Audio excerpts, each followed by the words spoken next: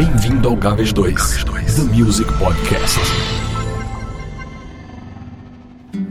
Olá, meu nome é Edgard Costa e eu estou trazendo para vocês no Gaves 2 episódios especiais em homenagem ao centenário de Valzinho. E ainda mais uma música da parceria entre Valzinho e o jornalista Domício Costa, de quem tenho que falar alguma coisa, porque sou admirador de seu trabalho, apesar de não o conhecer pessoalmente. Não só por ter sido um parceiro regular do Valzinho, como pelo fato de ter sido dublador e ter dado voz em português a nada mais, nada menos do que ao Dick Vigarista, vilão predileto da Corrida Maluca. Mas não fica por aí. Nascida 2 de dezembro de 1928, ainda está na ativa na Rádio Globo, em dezembro de 2014, que é quando nós estamos. Ele foi radioator ainda na Rádio Nacional, onde presumo tenha conhecido Valzinho, e participou da famosíssima novela de rádio Direito de Nascer. Foi compositor, tendo composto com Jorge Faisal a primeira música gravada por Dolores Duran.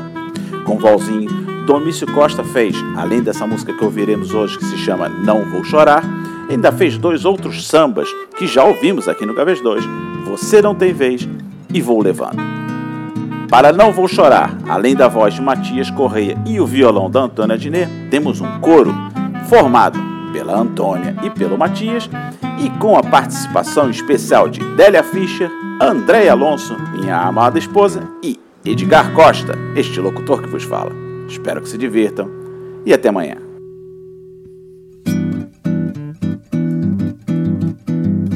Não vou chorar, não vou sofrer. Não vou chorar, você vai ver. Não vou chorar, não vou sofrer.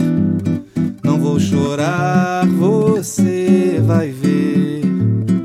Você diz que eu ando sofrendo, sem saber o que anda dizendo. Você quer que eu viva chorando por alguém que viveu me maltratando. Não vou chorar, não vou sofrer. Não vou chorar, você vai ver. Não vou chorar, não vou sofrer. Não vou chorar, você vai ver.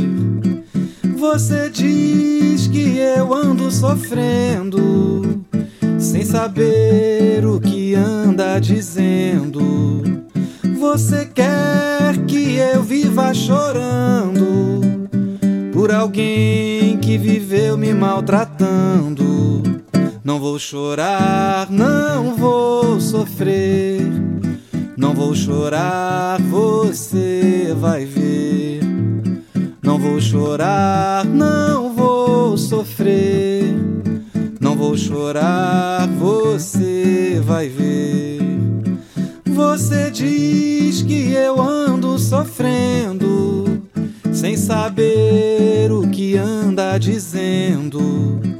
Você quer que eu viva chorando por alguém que viveu me maltratando. Não vou chorar, não vou sofrer. Não vou chorar, você vai ver.